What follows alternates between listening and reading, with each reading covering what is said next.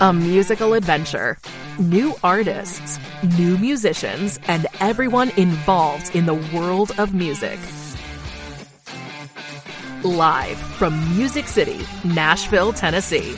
This is J-Rod Concerts, the podcast, with your host, Jamie Rodriguez. Let's find out what we have this episode.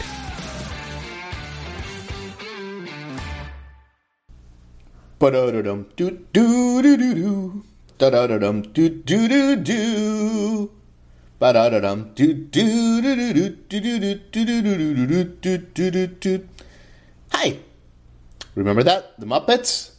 Of course you remember the Muppets because you had a happy childhood and you are a great human being. That's why we're all here in this J-Rod Concerts family. Long live the Muppets! Hi, this is Jamie Rodriguez, your host. This in every episode of J-Rod Concerts, the podcast. How y'all doing? Super excited with today's guest, ladies and gentlemen. He hasn't been in a show in a minute, but we love him. You may know him as one of the best singer-songwriters in music today, Nicholas Jamerson, ladies and gentlemen. Kentucky native, he just announced his new record, Peace Mountain. It's going to be out May 19th, so actually pretty soon from now. And it is absolutely fantastic, guys. You guys are going to love it. It's his sixth studio album. It's a continuation of Nicholas's most recent release, The Wild Frontier, which came out in April 2020 during COVID. And a heck of an album. It's the album that has Linda James and so many great songs, instant classic, and this one is even better, if I should say so myself. But Nicholas, he's been through a lot of great personal transformation, and we catch up with him in that regard here. He's a family man now, not only a great artist, but he's a great friend. From mutual friends from a lot of people we know, everybody loves him and respects him, and he is a great, great dude. And I think you're gonna get that in this interview. This album also has new shades in his sound. He studied new techniques from Ryan Tedder of One Republic, and it shows in a few of the songs. And well, I think you guys are gonna enjoy it. So make sure you pre-save it, Peace Mountain, now. Nicholas is also hosting an incredible songwriter festival called Sleeping in the Woods, taking place May 19th through 20th in Monticello, Kentucky. And it's going to include some of the best national acts right now, including Jim Lauderdale, Bella White, and of course our dear sister friend Britt Taylor. For more Nicholas Jamerson, nicholasjamerson.com. All right, let's get on with it. Welcome to J-Rod Concerts, the podcast.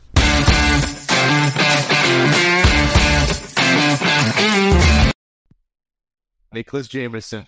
How are you? Let me take a look at you, man. I haven't seen you in maybe like a year. Yeah. The new and improved Nicholas Jamerson. I gotta say, new style.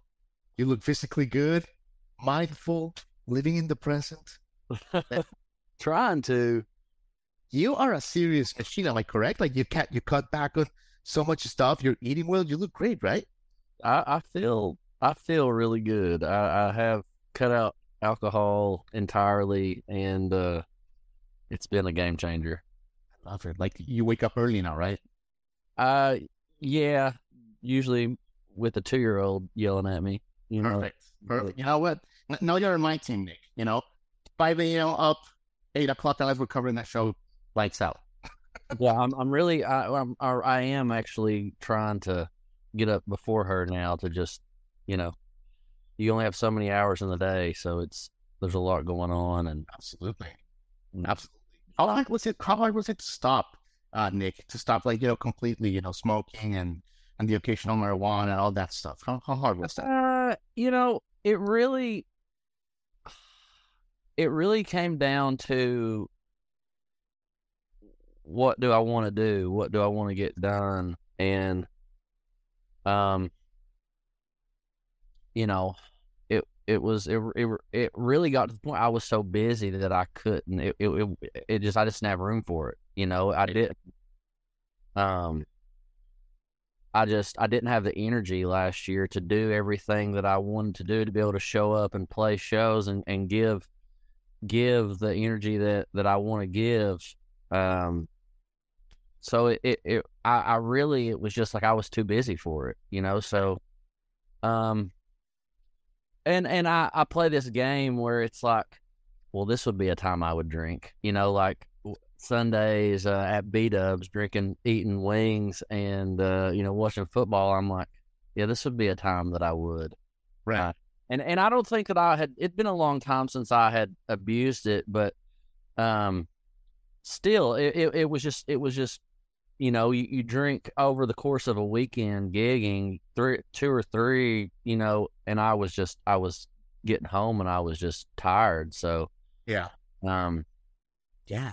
It's just part of the evolution, Nick. I mean, as a songwriter, it's a whole different you.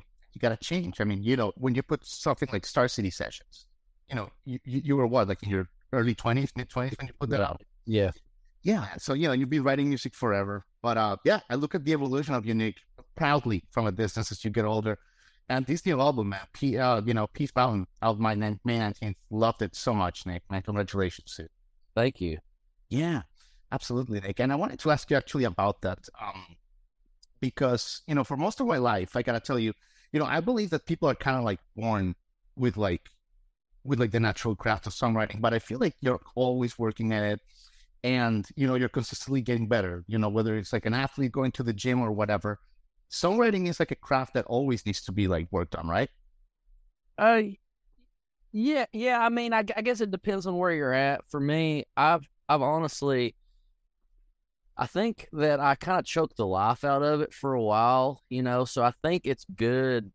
You can work on it by not doing it, if that makes sense. Like, I think that it's important. I think for me, I was just so in to writing that I wasn't leaving space for living, if that makes sense. I wasn't giving myself time to experience things and reflect. I was just always in songwriter mode. So I think that for me, yeah, I'm always working on it, but what working on it is looks different. It's sometimes I have to step away from it because I just, you can, just like anything else, I think you can I think depend on that for happiness. Like songs can be the barometer for my happiness, or it was for a long time, so and I think, yeah, that taking a step away from it allows for, like you said, for learning and new perspective, and just I just feel, Nick, like you've always, look, more than most of us, and this is something that I can learn, that we can all learn, is to enjoy the process or the journey. Yeah. Right? Like, because if you're a songwriter, you're always, I don't know, measuring yourself with charts or number of streams or awards, whatever, or any profession. But I feel like something clicked, and you've become way more mindful of the journey. Yeah, I wasn't going to last. I wasn't going to last the way that I was doing things. It's I feel like I've been playing music my whole life. I feel like I've been gigging for 20 years, and there's a lot of ups and downs, and I've experienced more than I even dreamed. And then it's like when you accomplish things, or you experience these big moments, and you get on the other side of that, it's like, well, now what? It's like, yeah, I feel like I was just consuming life and just trying to get to the next thing. And then, it's exhausting, sort of processing things that way. So, right. It was like a quick rush, basically, but nothing.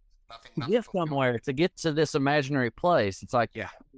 And I've gotten to places, I've achieved things, and it's created stability in my life as far as like my career goes. But at the end of the day, I have to still figure out how to be content, right, day to day, so. Yeah, right on, Nick. Very well said, man. I do want to ask you about this guy, Alan Cornier. Rest in peace. Because I once talked to, many years ago, to Billy Joe Armstrong of Green Day, and I thought of you because, like you, he had a music person who, at a crucial point in his life, said to him, you are that good. You can become a professional songwriter. And he was like, no kidding. Yeah. Was that kind of like the situation with all? Yeah, yeah. So Alan is his name. It's yeah. It was him and a guy named Roger Allen Wade, uh, another songwriter. Um, I was searching. I was just trying to find my way in this music thing, and I'd never been around any songwriters. It was always just musicians, these really high level musicians. But You played sports. You were like a little bit of a jock. yeah, for sure. Yeah, I mean, but I arrived there.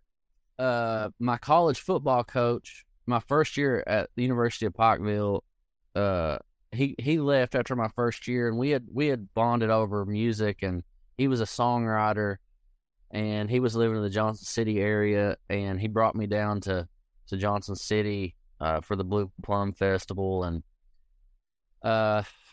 that whole scene, that was just a more developed scene at the time than Kentucky didn't really have a scene at the time.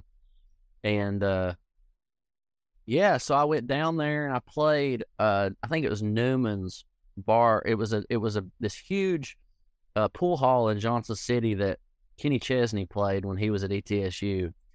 And it was just a whole different world for me, and Alan was there, and got to play with him and spend the weekend with him, and yeah, it was just kind of on from there. It was like, okay, I think another thing for humans is if we can see something, it makes it real, and that's how we learn, and yeah, it was just kind of from then on, it was on for me as far as like what I wanted to do, and just yeah, he was super encouraging, and I just, he was so good, and just for some, like you said, someone to just say, just to affirm you, there's just, man, there's so much value in that. You can really change people's lives by just giving an encouraging word. Sure. In the right moment, in the right time. Absolutely.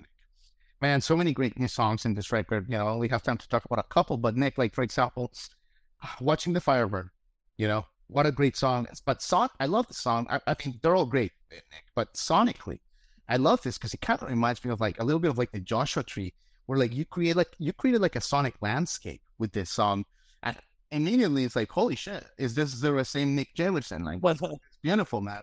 And then upon further research, we saw that you started a little bit on the Ryan Tedder, you did a little bit of a course there, but tell us a little bit about this song. It's a nice little switch there.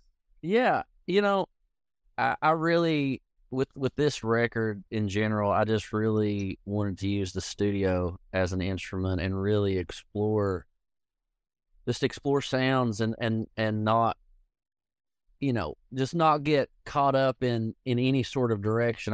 We just wanted to make, I just wanted to make something. I was at that point last year where I wanted to make something, and to use all the skills that I had been working on. And like you said, I took a class with Ryan Tedder. It was a songwriter class back in 2020. And just introduced me more to the production world and building songs through production. And because I've just kind of been, I'm just acoustic. I'm usually just an acoustic, just simple kind of, guy in the studio, and I feel like I was boxing myself in. And so just taking that class and watching someone, I mean, he's a master at what he does, and in more of the pop world, and I never considered myself a part of the pop world or the commercial world, but after taking that class, I'm like, like I think there's elements of this that I can really add to my thing that I'm doing. And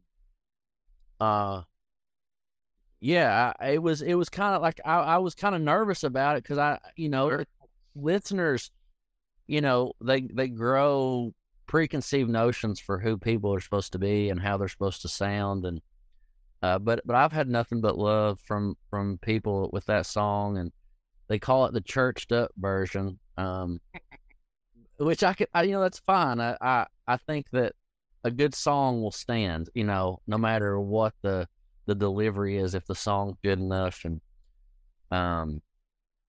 I was fortunate enough to have the Mountain Arts Center so close by. Brennan Meek helped me produce the record, and just a cast full of local musicians that helped bring it to life.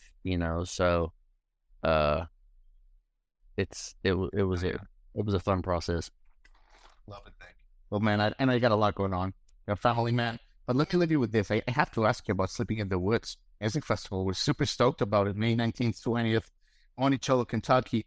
Our sister Britt Taylor, as well as Bella White, B. Taylor, Ben Down, Eric Bolander. Just a great selection of people you got there, man. How has that been like, putting that process? Because I know, people see the poster and they don't know the work behind it, right? Yeah, I can't take credit for. I feel like I just assembled the team, and John Smithwick there at Hidden Ridge, and Dust and Pet and my management team. They've done a lot of the legwork.